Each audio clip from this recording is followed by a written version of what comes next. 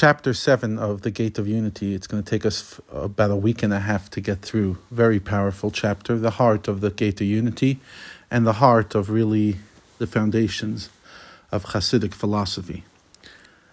Rabbi Shneur Zalman explained in the previous chapters that when it says in the Torah, in the heavens above and on the earth below there is none other than God, it's not intended to negate the existence of another God. That's obvious. Rather, it tells us that divine unity is that literally there's no true existence other than Hashem.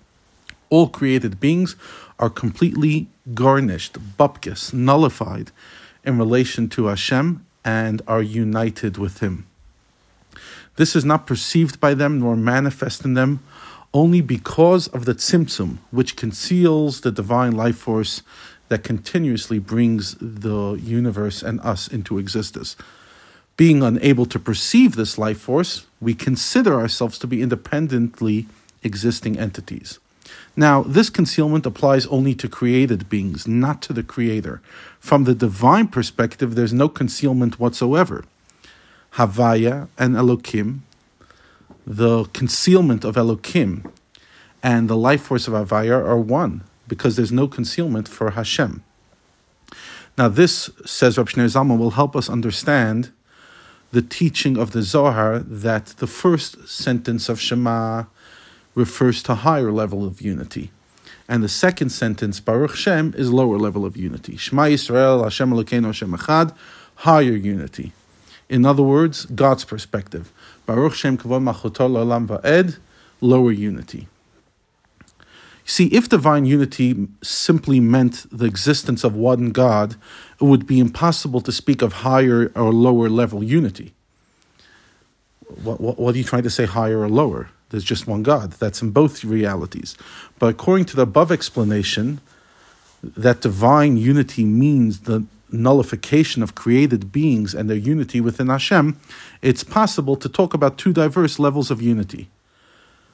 In this sense, higher level of unity refers to the divine faculty of creative speech.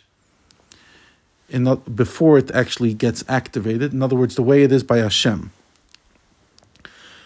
By way of an analogy, the letters of a person's speech are first encapsulated within their thoughts and emotion, which will ultimately be responsible for the subsequent speech. The same is true above. When Hashem's creative speech is at a stage in which it is still included within the attributes of Hashem, being infinite, they're too lofty to serve as a source of creation yet, because creation is inherently limited to space and time. And the letters, before they're activated and go out of God, so to speak, they have absolutely no sense of independence, and they're fully united with Hashem. When, however, the divine creative power of speech, after undergoing tzimtzum, descends to a level at which it is able to serve as a source of creation, then lower level unity applies. Created beings at this level cannot be said to be completely and utterly nullified, because in their perspective, in this lower level of unity, they have some measure of identity in relation to it.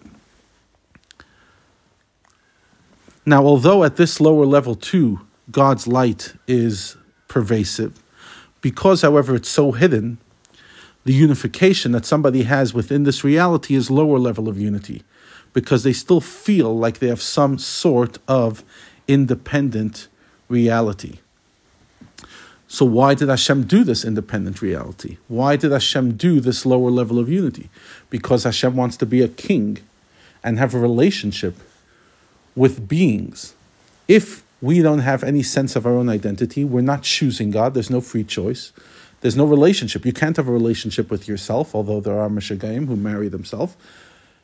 A definition of a relationship is with somebody else. Someone who chooses you, someone who wants you. Hashem wanted that. And therefore, it's necessary for Hashem to conceal Himself so that we have a sense of identity, and then we feel like we are choosing Him. And in our reality, we are. Because if Hashem shined His light, then we wouldn't have an independent identity. He wouldn't be having a relationship with us because we are him. Now that we have some sense of independent identity, our relationship, at least in our perception and his perception of us, is meaningful because we are actually choosing him.